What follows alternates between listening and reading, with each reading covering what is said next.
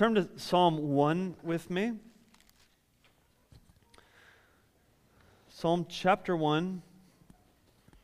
We are in our final sermon today in this series in Psalm chapter 1 called Like a Tree. And we're going to be looking into this last verse of Psalm 1, verse 6. But what I want to do as we begin is I want to read the entire psalm as a reminder of where we've been in this series, as a reminder of what this psalm is all about. And then we're going to dive into specifically verse 6 and look for God's truth for us this morning. Psalm chapter 1, verses 1 through 6. If you need a Bible, there might be a couple in the back. If you are new to the Bible, just open up your Bible right in the middle, and you're going to find the Psalms. Psalm 1, starting with verse 1. Blessed is the man who walks not in the counsel of the wicked, nor stands in the way of sinners, nor sits in the seat of scoffers. But his delight is in the law of the Lord, and on his law he meditates day and night. He is like a tree planted by streams of water that yields its fruit in its season, and its leaf does not wither.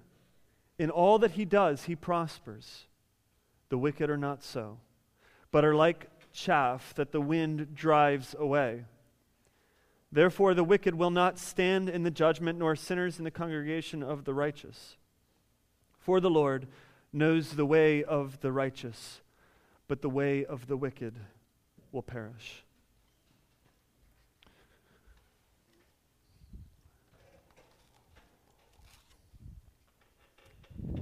Let's go ahead and pray. God, open up our eyes to this passage today, specifically as we dive into this sixth verse of this psalm. Lord, you've taught us so much. You've grown us in so many ways, even through this one psalm, just opening our eyes to this truth of Jesus Christ and what the gospel means for us, those of us who are new to Christ, and those of us who have been with Christ for years and years, what it still means for us, and what it means to be rooted in Christ like a tree. And so I pray that you continue to do that work in our hearts even this morning, that you solidify your truth in us, that you convict us of the places that we have yet to go in our lives, that you open us our eyes up to our failures. But God, as you do that, as you show us our sin and as you show us our failures, that we will all the more seek Christ, and that we will grow in an understanding of His grace. And so then while we are more and more aware of our sin, we are more and more aware of His grace. And God, as we are more aware of His grace, we find more joy and happiness in this life as a tree. It's in Jesus' name I pray. Amen. Well, if you've watched any of the presidential debates over the last couple weeks, you may have noticed what I have noticed, and that is that nobody's telling the truth, right? This guy says something, and it's time for this guy to talk, and he walks out and he says, well, that's just not true. And he talks and says what he thinks is true. The other guy comes out and says, well, that's just not true. And isn't that the debate? That's not true. He's not telling the truth.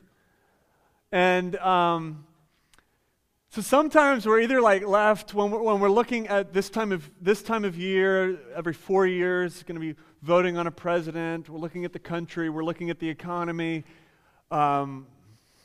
We've got some big issues in our country: Social Security, debt, the economy, jobs that are not being found, a welfare system that's like an addiction and is keeping the poor, and then it seems that sometimes politicians don't really care for the poor, and we don't know if they care for the poor, and then we're confused with morals, and then we're listening to debates during election season, and nobody seems to be telling the truth, or we don't know what's going on. Like, seriously? And we just left scratching our heads.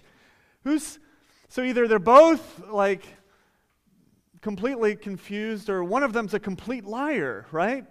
And we often are just left disillusioned. We're left wondering, scratching our heads. We're left wondering, is there any real hope? I mean, is there anybody that can really fix some of these problems that we currently have in our country? Is there anybody that can fix the problems that we've caused over years? Is there anybody? I mean, is there any real hope in life? Listen, what we've been doing in Psalm 1, what we've been learning from Psalm 1 is this. There is real hope in life, and it's not found in all of the places that we've looked for it in the past. There is real happiness in life, and it's not where you thought it would be. You see, the chaff look to temporary things for happiness. The chaff look to temporary things for hope and for security. What the Bible says is that in this world there really isn't hope, not in and of this world alone, not in and of the flesh alone, not in the things that we search for hope in, not in the things that we try to find happiness in. There's no real hope there, but there is indeed hope. So Psalm 1 then is this doorway, which is why we've spent so much time in it. If we're going to understand the Psalms and in some ways the rest of the Bible, we have to understand this doorway of Psalm 1 that's swinging open for us. And what it says, what it's been saying over and over, is that there are two ways to live. There is the way of the chaff, and there is the way of the tree. And the chaff find no real hope, even in things that look good. I mean, you can plow a pretty impressive stream with a speedboat in the ocean, right? And create this wake that's beautiful, but it's not going to last very long. The ocean quickly covers it back up. That's the life of the chaff. They find hope in things. They find hope in happiness in things which are quickly fading. And what the Bible's saying specifically here in Psalm 1 is that there is no hope and there is no happiness where we thought it was. There's no happiness in this way of the chaff. However, when we look at the tree, when we look at the way of the tree, what we find is that there's happiness. You see, with chaff, we're trying to find happiness in things like the flesh, the desires of the flesh, lust. There's no real happiness in lust. Yet how often do people try to find it there? How often do people try to find hope in lust?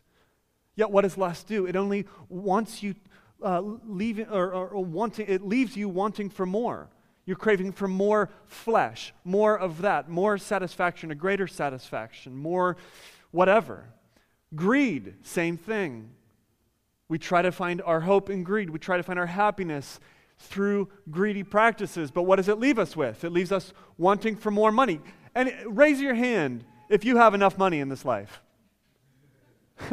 One of you raise your hand. That's awesome. Praise God for that. But really, I mean, think about it. We never have enough. You never, if I could get $10,000 more, then I would be happy, then I would be secure. No, you wouldn't. You get it, and all of a sudden you need more, another 10,000. We need a better job. We need a better house, a bigger house. We always are left wanting for more because there's no real happiness, only temporary satisfaction in this life. And so the chaff are constantly going after these temporary things, trying to find something that's deep there and something that's significant there and something that roots them, and they never can find it. But the way of the tree. The trees find their roots in something much deeper than the temporary, in something much deeper than the flesh. The trees find their roots in eternity itself, in God Himself, and they find a satisfaction that not only gives them true joy and true happiness and true satisfaction in the here and in the now, but they find a satisfaction that lasts beyond this world, and a satisfaction that goes into all of eternity. So, what we're going to do today, Psalm 1 closes with this prophecy, this final prophecy looking at the way of the righteous and the way of the wicked.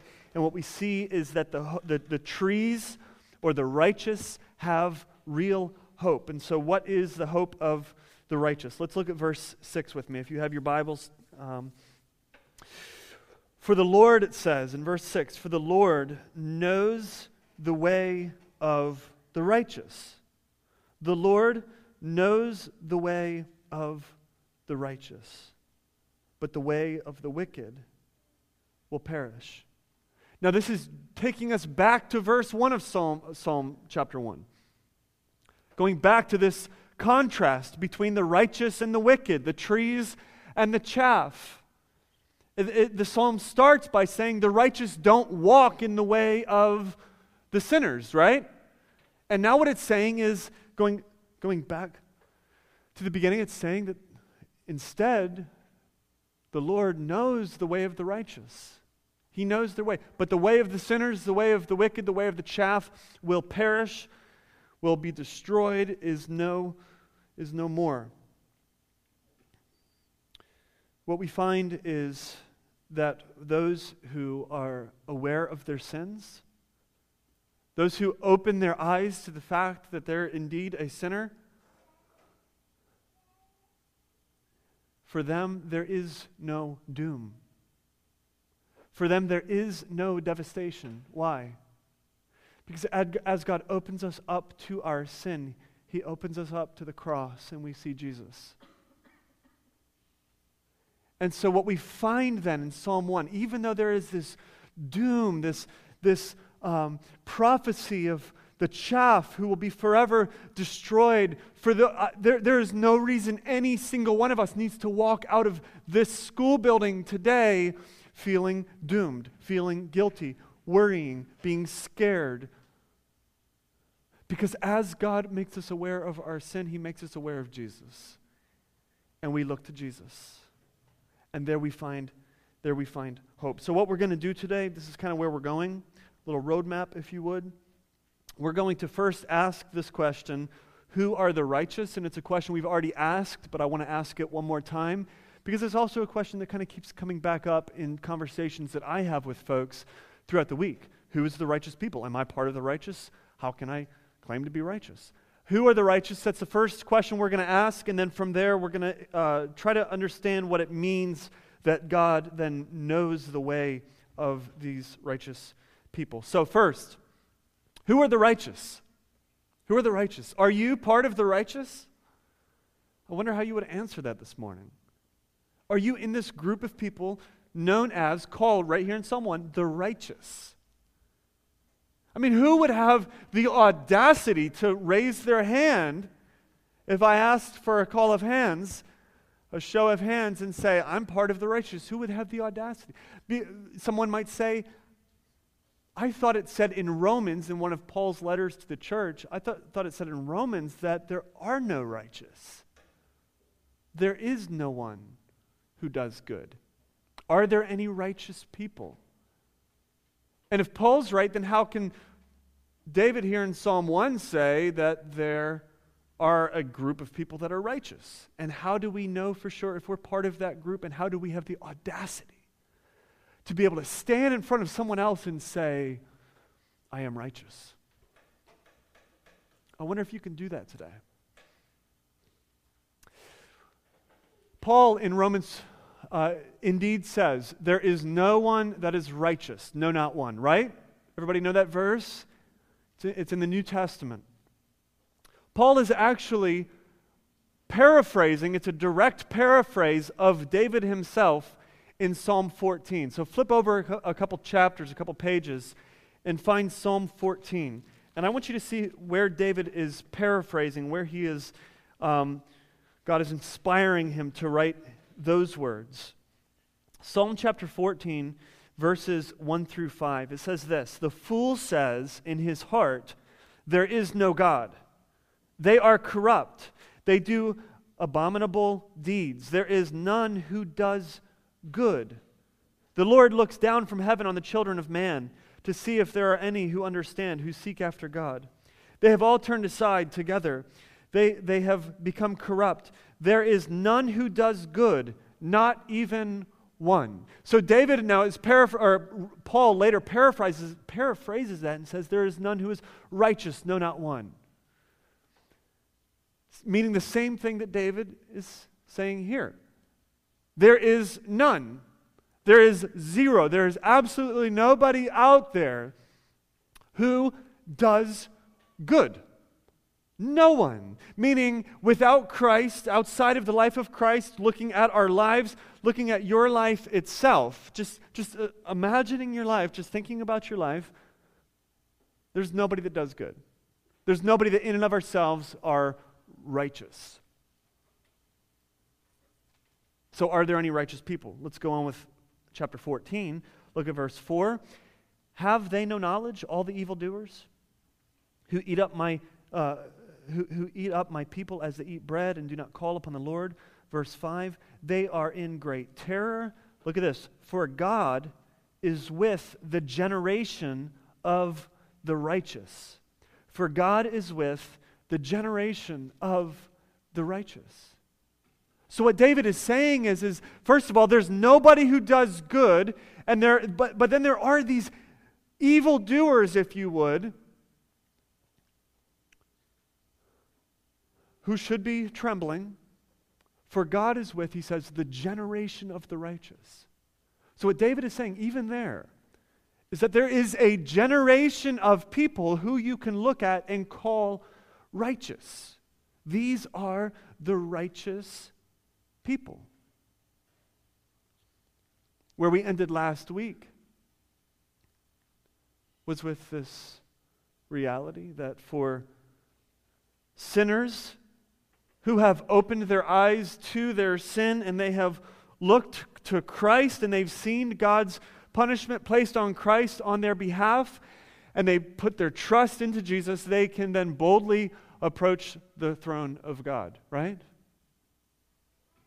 So the righteous then are not perfect people.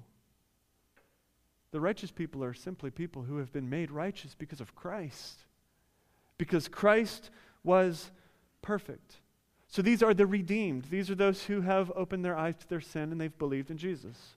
They've put their trust in Jesus and they've repented. They've walked away from their former life. And so then it says in Psalm 1:6, it says that for these folks, this righteous generation, or these trees, if you would, that God knows their way. God knows the way of the righteous. So what does that mean? That was the first question that popped into my head as I'm studying this. What does that mean? That God knows the way. Does it mean that God is simply all-knowing? So he knows everything that you're doing, everything that the righteous person is doing.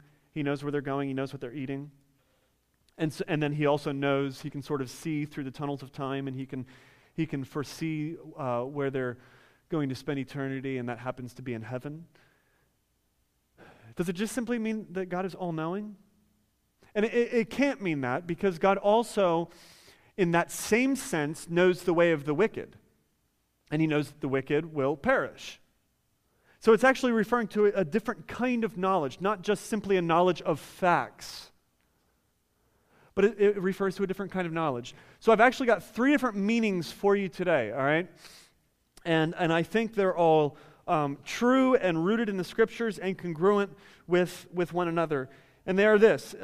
First of all, that God recognizes the way of the righteous. Second, that God watches over the way of the righteous. And third, that God approves of the way of the righteous. And so we're going to dive into those 3 meanings. So first, God recognizes the way of the righteous. The Lord knows the way of the righteous. The word know right there in the Hebrew is the word yada. Everybody say yada. You Hebrew scholar. And this is a very general word that means, guess what? What do you think it means? Knows. Are you guys paying attention this morning here? Come on now. It's a very general word that just simply means knows, like a knowledge. However, there's all these different facets to it. So while it means a knowledge of facts, which we've already ruled out, it doesn't just, even though God is omniscient. He is all-knowing. It's not just referring to the fact that he knows all the facts. This word knows is also used in a variety of different ways. One of the ways that it's used in the Hebrew Scriptures is in Genesis, where it says, Adam knew Eve and they had a baby. That kind of knowledge, if you know what I mean. That is an intimate, all-knowing kind of knowledge. There is this intimate peace, this intimate level of God's knowledge of the righteous that is all-knowing, that is complete, that is absolute love. I love Jesus' teaching in John 10. If you want to turn, I'm going to go to two different verses in John 10 if you want to turn there. In John 10, it's the winter time, and he's walking around the temple, and as he's walking through the temple, Jesus is approached by various skeptics. And they stop him, and they want to have a conversation with him. And they say, look, when are you going to tell us whether or not you're the Messiah? Like, how long, Jesus, are you going to keep us in suspense? Are you or are you not the Christ? They ask him. And Jesus looks at them and he responds. He says, look, I've told you, all right? I've said these things, but you don't hear me and you don't believe me. Because he says, you are not my sheep. You're not my sheep. So I'm talking, the words that I'm saying are not connecting with first your brain and then your heart. You're not actually hearing these things. And then he says, my sheep know me. They hear my voice. And look what he says in verse 27 in John chapter 10. Verse 27, he says, my sheep hear my voice, and I, what's the word? Know them. This is the same Greek equivalent for the Hebrew word, yada. I know them, and they follow me. This is like an intimate kind of recognition. Like, I know them. As an example, I know a lot of kids. If you have kids in this church, I know your kids. I know their names. I might know their ages. I'm really bad at that. I have a general concept of who your kids are. I know a lot of kids. I know my nieces and my nephews. But not like I know my kids, right?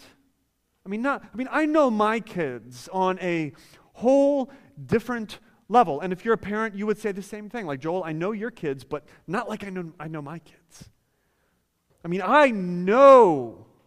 know my kids in this sense of like this intimate kind of recognition. There could be this crowd of students up on a stage and doing their thing, and one of my kids is up there, and I see them and I know them. Like I recognize them immediately. I see the way that they move. I know their faces. I see my image plastered on their faces, especially Eden's. I know these kids. They're mine. They're my image. They're my pride. They're my joy. They're mine. I know them. This is what Jesus is referring to. Like, I know everybody, Jesus might say, but I know my sheep. I have this intimate recognition of my sheep. I know their face. I look at them and I see my image plastered upon their face. I see my blood which has been spilled on them and has covered their sins. I recognize them as the ones who I have bought with a price, and they're mine. I know them. God knows the righteous. God knows the way of the righteous with a very intimate recognition. He recognizes them.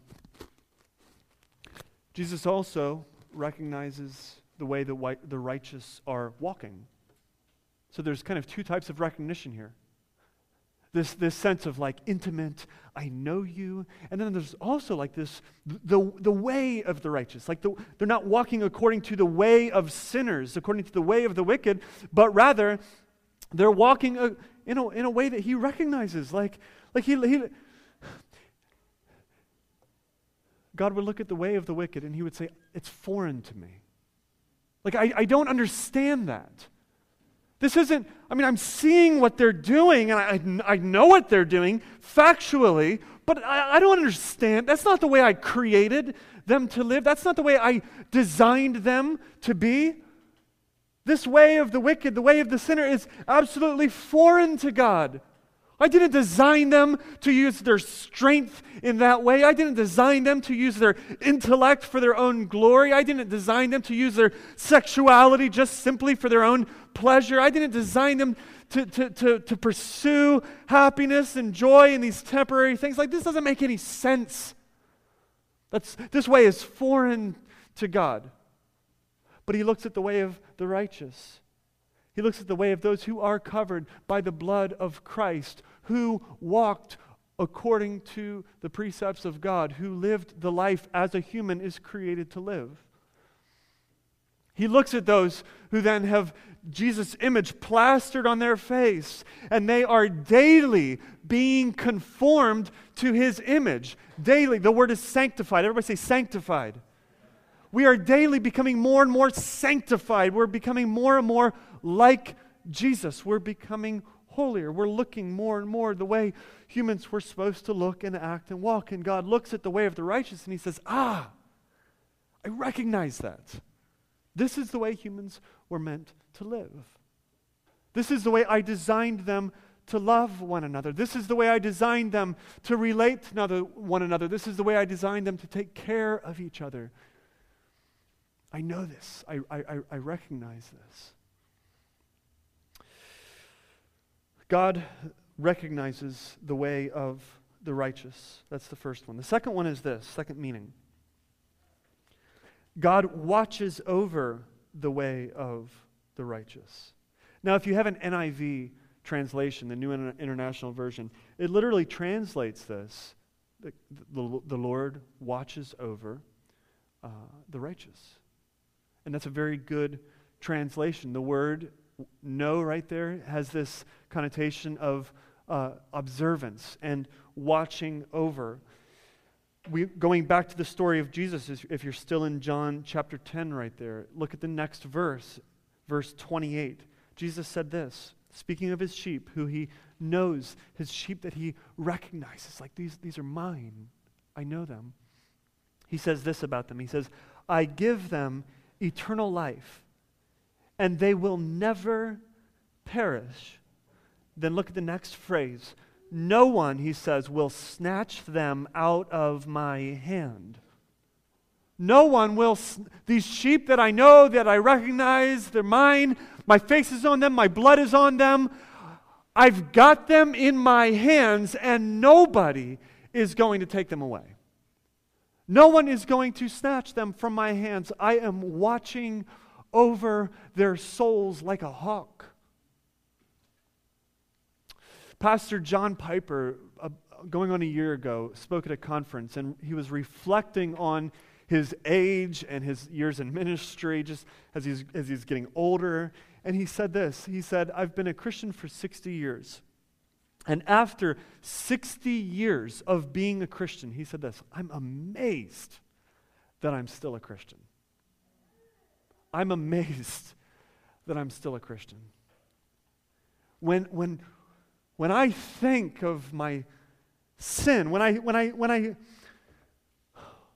I think of my failures, when I consider the many times that I've been frustrated with my life and with my faith and with my church and with God, when I have considered the many times that I've nearly just thrown in the towel on the whole thing and just walked away from it all, when I've considered how many times I've been disillusioned and frustrated and just wanted to quit church altogether, it amazes me that I'm still a Christian. And Piper might say, it amazes me that I'm going to finish well. It actually looks like I'm going to finish this course, that I'm going to finish this race and I'm going to finish it well, that I'm going to persevere until the end. It's amazing to me. And guys, when I consider my own life, when I look back at my own journal entries, my goodness, Your journals, if you journal, they can be hard to read sometimes, can't they? When I look back at my own writings, my own journals, and I look back on my own life and I consider the many times that I have slipped, the many times I have fallen, the many times I have been just simply overwhelmed with sin, the many times that I have doubted, the many times I've wondered if it's all worth it, if this life of just continuing to pursue after what I believe to be true, if it's worth it, and these doubts and these frustrations and these failures, when I look back over my own life and where I'm at right now, and I consider these things, I say, wow, I am personally also amazed that I'm still a Christian. I'm blown away that I'm actually right now standing in front of you speaking about the Bible in love with Jesus.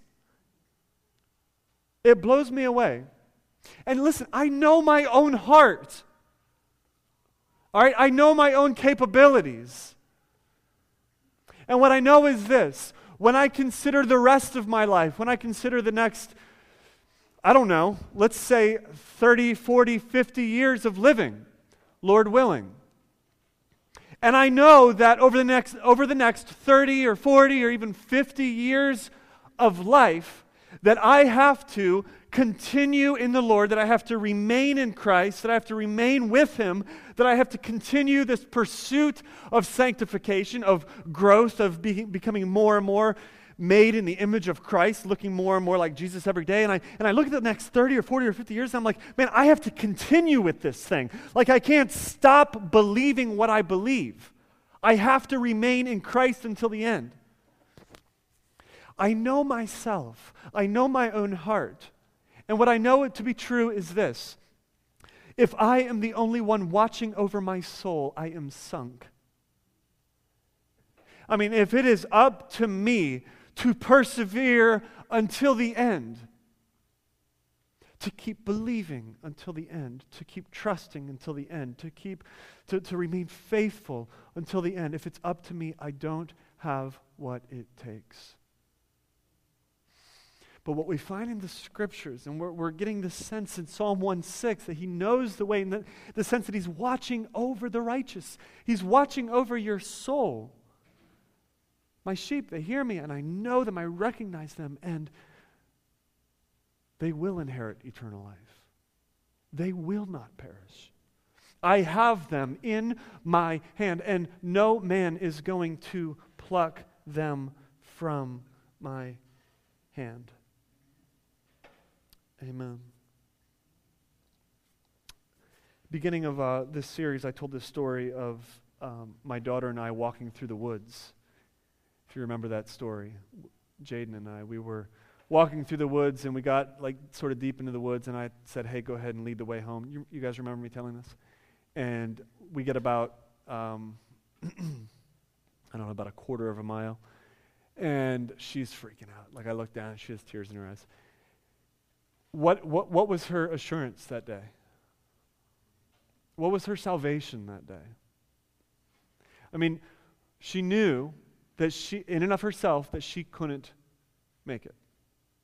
She knew in and of herself, like, I can't get from here back to the cabin. I can't do it. What was her assurance?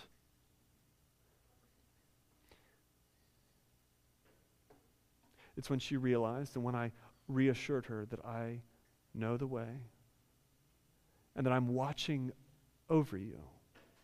Like, you will get home. You will get there. I know it seems distant. I know it's getting dark. And I know you have no clue where we're at, but I do. I know where we're at. I know where we're going. We're going to get you home, and I will grab your hand, and I will lead you. And look, if I need to pick you up and carry you, I will carry you. I'm not going to lose you. You're mine. I'm watching over you right now. This is the promise that we receive from the Scriptures. The Lord is watching over your soul. For those of you who have repented of your sins and you've looked to Jesus, take heart in the fact that God is watching over you. God knows the way home, and He is leading you there, and He will not let you miss it.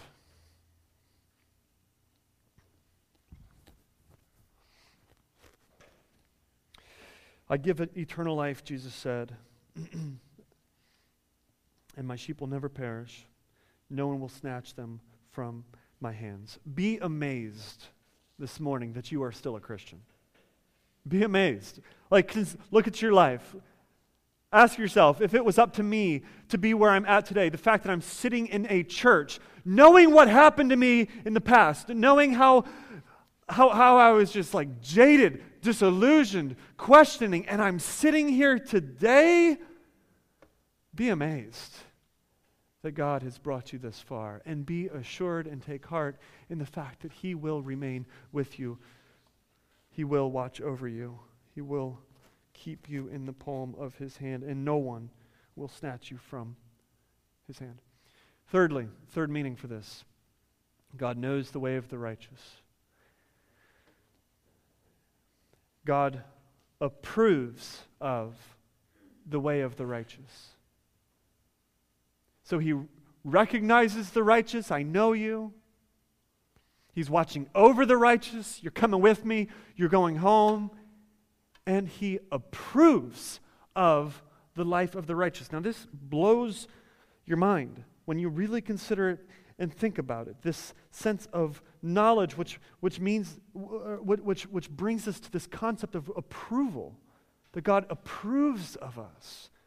Charles Spurgeon, on this very verse, commenting on it, the great theologian, pastor that I named my son after, his middle name was Haddon. Spurgeon said, in the same way that God reproves or does not approve of the wicked, and God says, "Depart from me, I never knew you," right? In that same way, the fact that He knows the righteous means that He approves of them. So for Spurgeon, what he's basically saying is look, there's either approval or disapproval. There is no in between. God either looks at you and He says, "Depart from me, I never knew you," or He looks at you and He says, "Well done. Well done. I approve. I approve of your life." Someone might say, now hold up. There will be some that get to heaven, but God doesn't really approve of their life, right? I mean, won't some walk through the pearly gates, and as they're walking through, it's like, all right, you made it in, and you kind of get a scowl, like, you got a mansion in the back, all right? Then someone else chimes in and says, well, not every Christian will hear "well done," right? I mean, not everybody that gets to heaven and is a Christian is going to stand before God and hear God say, "Well done." Don't we have to work for that? I mean, don't we have to earn that "well done"? There's actually a popular phrase in the Christian world that goes like this. It says, it's easy to get to heaven, but it's hard to get a "well done." We have to work for it. And then someone else might chime in and say, well, believing in Jesus and the cross and His blood, that got me salvation, kind of got me across the bridge. But now I have to work to earn God's approval. I mean, so I'm good, I got my ticket out of hell, but I've got to work now to earn some favor from God. I've got to work to earn some approval from God. Did Jesus' blood earn God's approval on your behalf, or did it not? Is there more work that needs to be done outside of the blood of Christ? Was the blood of Christ not sufficient to cover not only the sins at conversion, but all of the sins for the rest of your life? Or is there more work that needs to be done on our part? Is there more blood that needs to be spilled? Hebrews chapter 10, verse 4, it says this. I need to read this to you. Hebrews chapter 10, verse 4, it says this. By a single offering. So by one offering. All right, not two, not three. Not one big offering and then a whole bunch of little offerings that humans do. But by one single offering, which was the death of Jesus Christ, His life that was lived to utter perfection, earning the approval of the Father, His death on the cross in which He bled for our sins, our punishment was placed onto Him, He died, He rose again from the dead. One single offering, by a single offering, He has perfected for how long? For all time. He has perfected for all time. That means like now, today, going back to the day that you were converted. That means in 10 years from now. That means in 30 and 40 years from now. That means after you screw up, after you mess up, after you doubt. For all time, He perfected those who are still, like not yet there, being sanctified. I mean, are we tracking with this? So there's like this generation of the righteous who don't have it all together. They're still being sanctified. God's still working out salvation in them. They're still they still sin. They still mess up. Yet they are perfected. They're done. It's done. The work is done. There was one single offering that perfected for all time. And see, we don't really believe this, do we? I mean, let's be honest. We think God approves of us when we're reading the Bible, right? God approves of us when we are singing in church. God approves of us when we are doing something good. God approves of us when we're not sinning. God approves of us when we're praying to Him. God approves of us when we're helping someone who is less fortunate than us. God approves of us when we create something that He's proud of. God approves of us when we ... fill in the blank, right? But for all time, for all, like even when we're in the midst of our sins, God approves of us. When we were still sinners, Christ died for us. You see, God approves of the way of the righteous. Jesus' sacrifice, His one sacrifice on the cross, was not sufficient only to get you from heaven to hell, but it was sufficient now, today, and for the rest of your life, and for all of eternity. Christ has earned God's approval for you.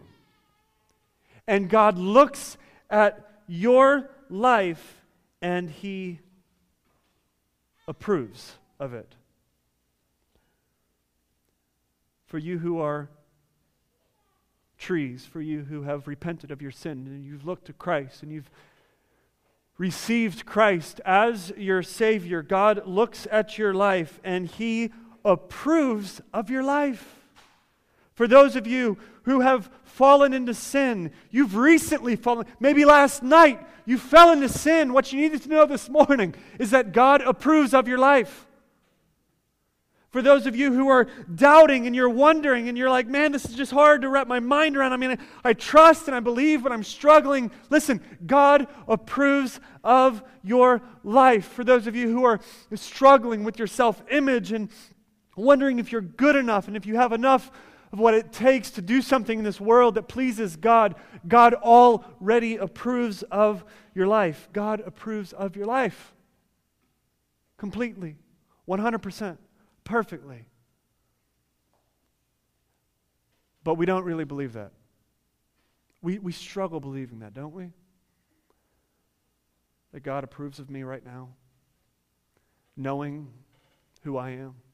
Knowing the ongoing sins that I struggle with. That God approves. And even though we kind of believe in grace, we also deny grace at the same time, and we sort of move back into the law. And we begin trying to work for our salvation. We begin trying to earn our salvation. We try to earn God's approval. Let me break it down for you. I've used this example before. Let's say you've got a big test coming up. What do you do for 3 days before the test? Well, you study. And you pray.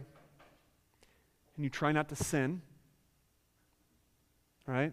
If it's a Sunday, you're going to be in church for sure. Because I've got a test coming up. And I need to ask some people to pray for me. I need to not sin. I need to pray. Because I need God's approval for this test. God has got to hook me up.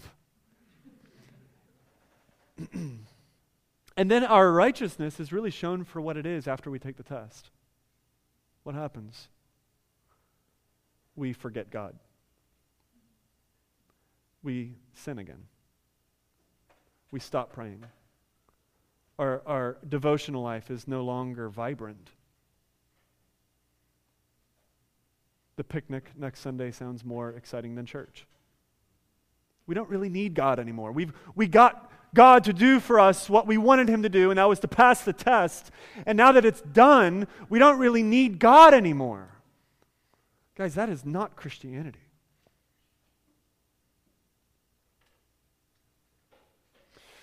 Another example. I speak with guys every week who have been incarcerated in jail. And you know what everybody in jail prays for? Or does? Rather, I already gave it away. They pray. Or at least a lot of the dudes that I talk to. Man, when I was locked up, I was praying all the time. I was telling God, like, if I get out of here, or as soon as I get out, like, I am going to be yours. I'm going to follow you. I'm going to preach if you want me to preach. And then what happens? What they tell me? They get out of jail, and they forget.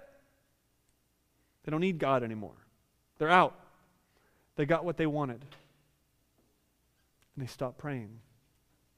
I hear confessions of this almost every week. Or let's take prayer life itself as another example. When you sin, all right, you know the sins that you struggle with. So whatever it is, you know, this is a little side note, this is kind of a freebie here. I heard someone say one time, you know what sin you're struggling with in this way.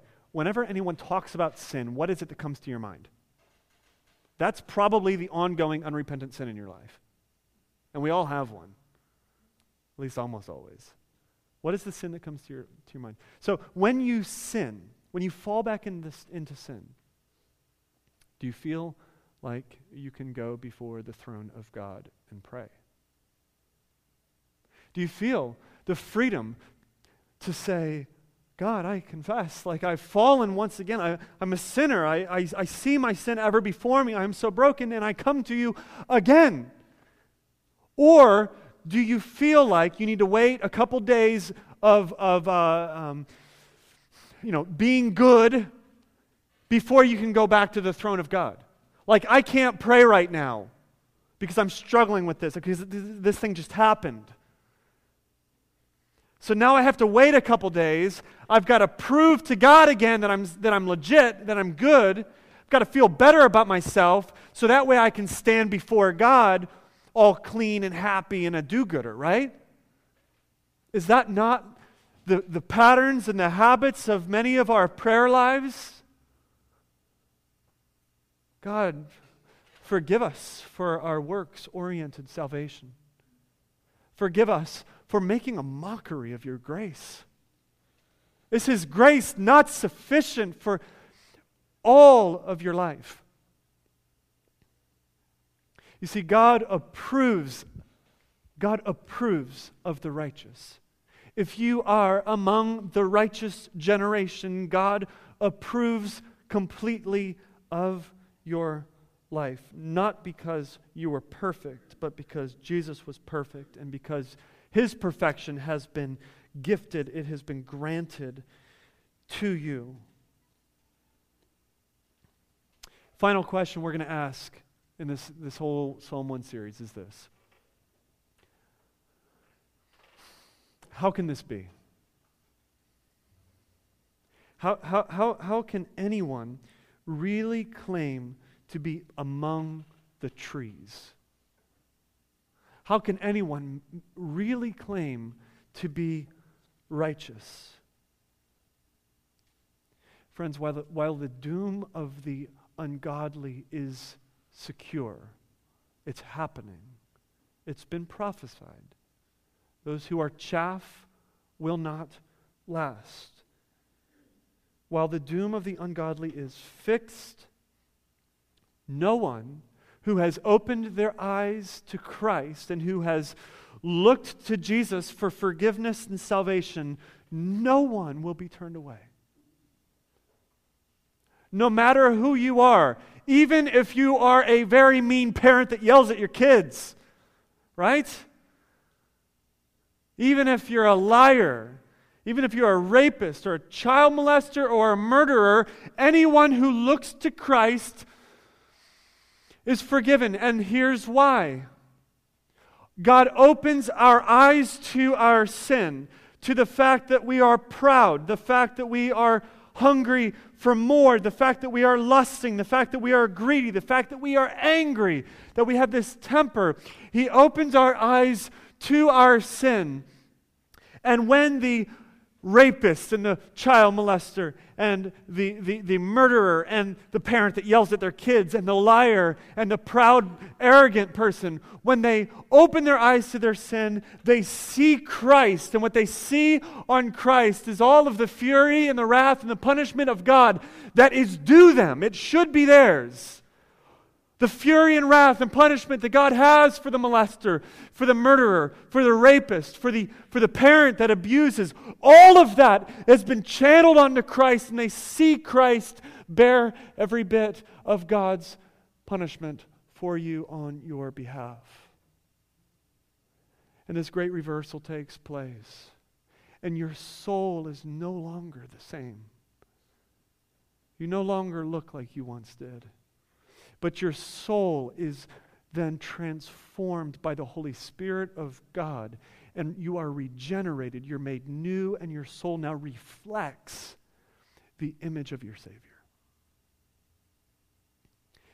And the reversal is that He takes your sin and that you take His righteousness. Friends, if you are a Christian, and you don't boldly explain to others the fact that you're righteous, but let me tell you why and how, then you're making little of the righteousness of Jesus Christ. You have righteousness not of your own, but of Christ that has been plastered on your face because of the cross.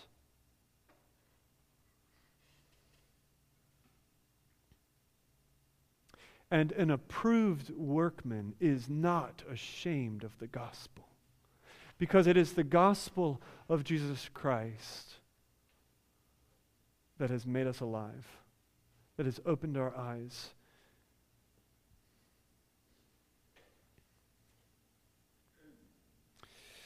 So then we are not righteous because we have sinless perfection.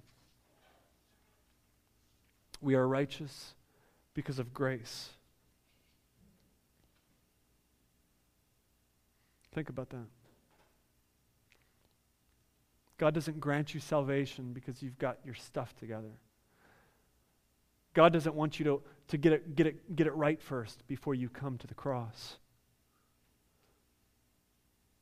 God saves you while you are a sinner, and He then has granted you righteousness, and He has granted you His full 100% approval, and He's watching over you, and He recognizes you because of grace. You're not saved because you stopped smoking weed. You're not saved because you stopped the anger problems. You're not saved because you got rid of the temper that you once had. You're not saved because you stopped drinking so much. You're not saved because you stopped hooking up. You're not you name it. You're not saved because you don't have mental illness. You're not saved because of any of these things. You are saved because of Christ. You're saved because the grace of God has been showered upon you through your faith in Jesus Christ, who secured your salvation on the cross and forever perfected you in the eyes of God.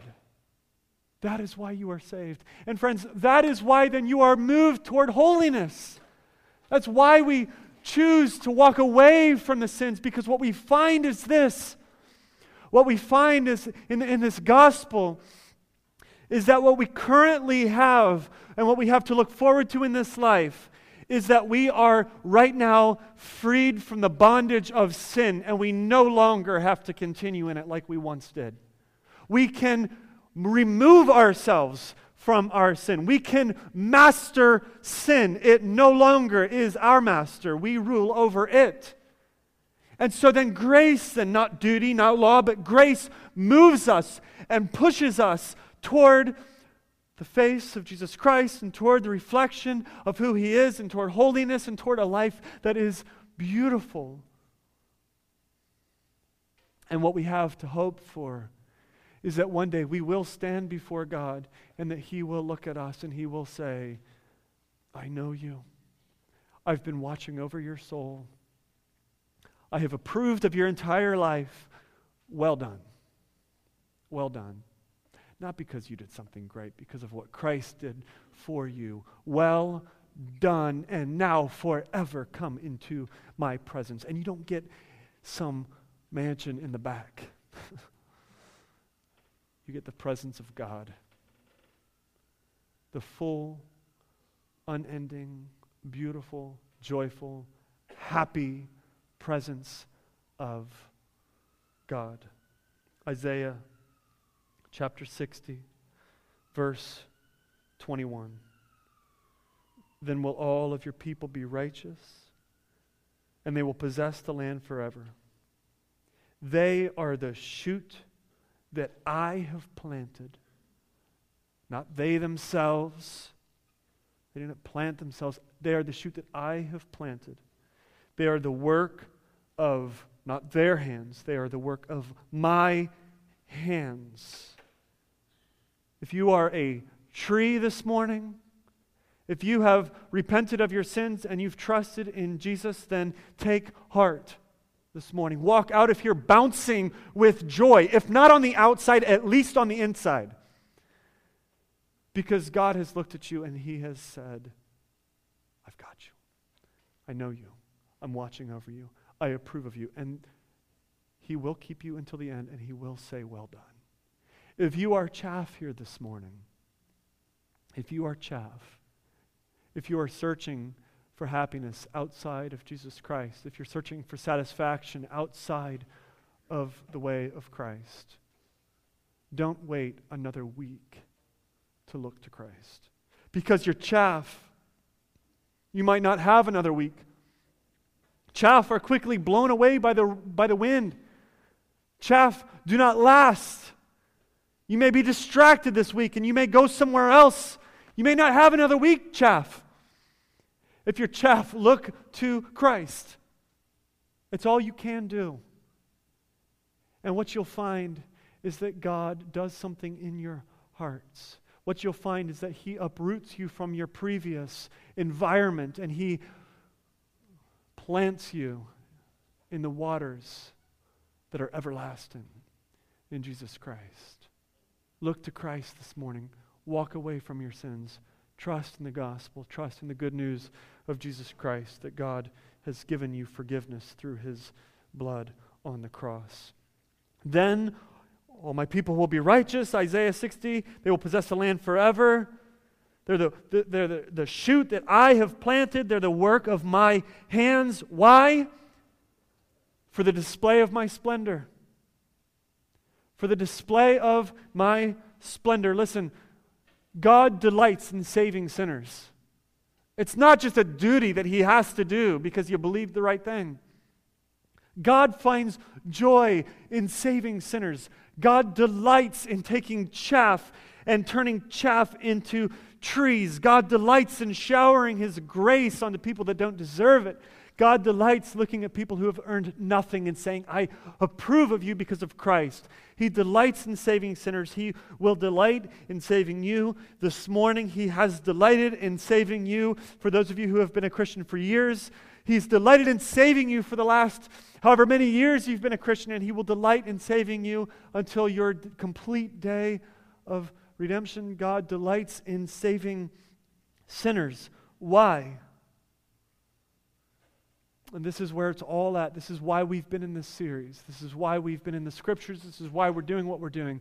He delights in doing this work for us. He delights in changing us for the display of His splendor, for the renown of His name, so that Christ will be made famous in all of Baltimore City.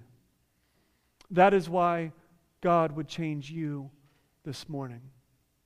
That is why God would take chaff and turn it into a tree. Thanks for listening. Let's pray. Father, we thank you for the fact that our tree status has nothing to do with our works. For the fact that you know the way of the righteous, that you intimately know us, that you recognize us, that you see us, and what you see is Christ plastered all over us, and we are your children. We have been bought with a price, and we are yours. And God, we thank you for the fact that you then watch over us, that you are watching over our souls, that you are walking with us, and that you will walk with us until the end, that we can trust that you will help us every step of the way, and that we will indeed persevere until the end.